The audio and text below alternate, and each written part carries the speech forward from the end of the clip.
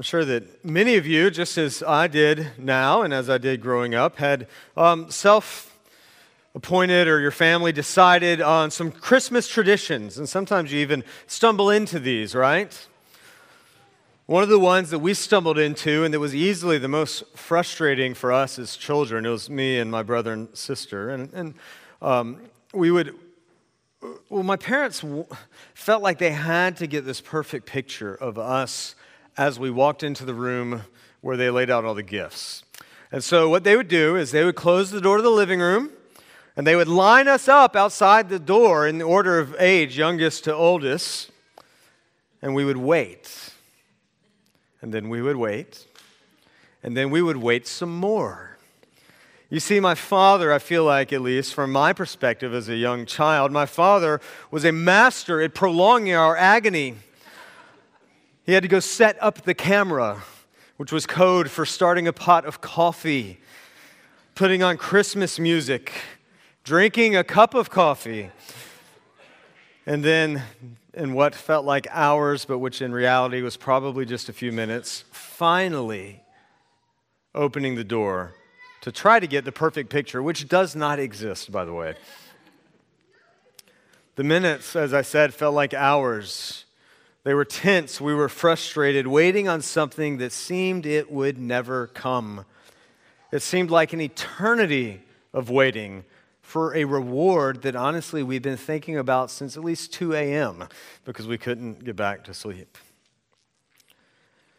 The great Christmas hymn, O Holy Night, has a word for this feeling. It's called pining.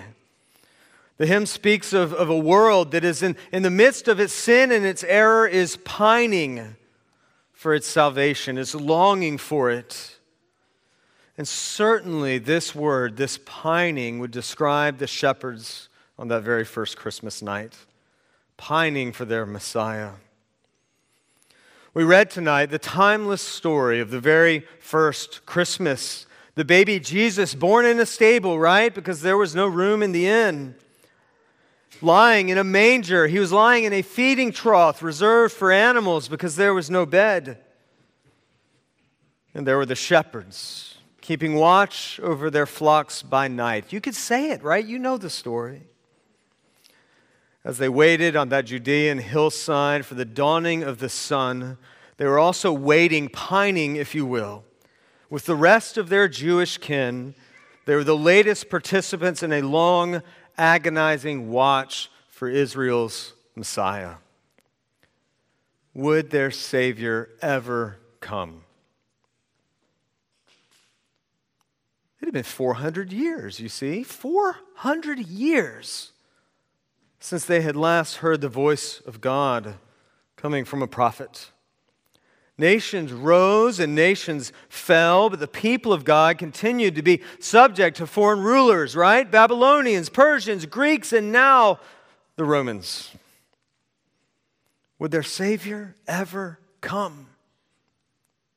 Would it ever be Christmas or just one long, endless winter?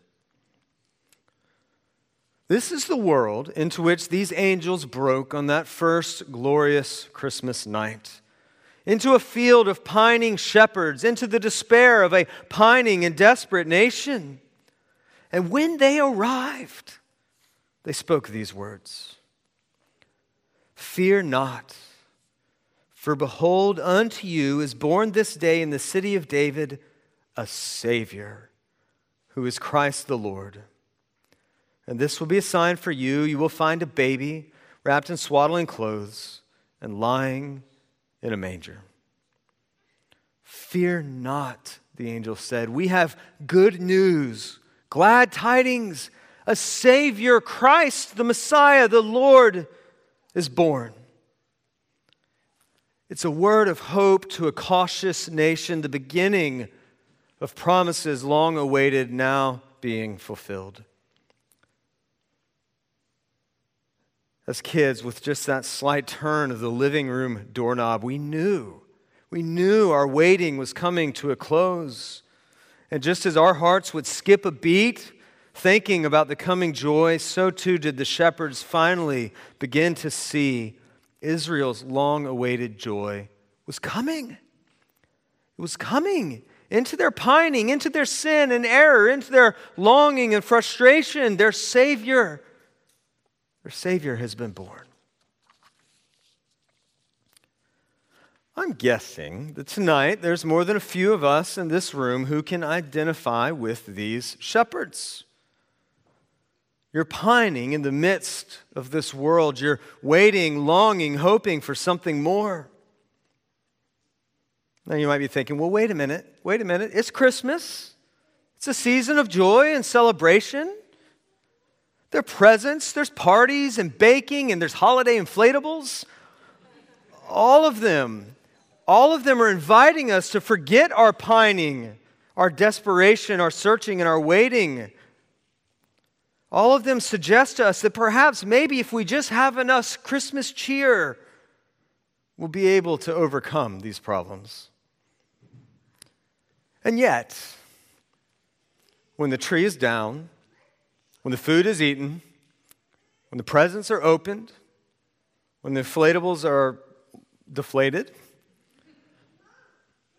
the pining remains.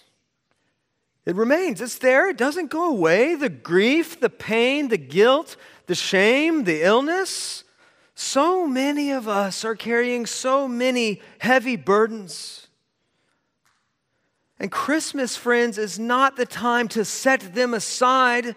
It's not the time to wash them away with eggnog, but to welcome the babe in the manger in the midst of them.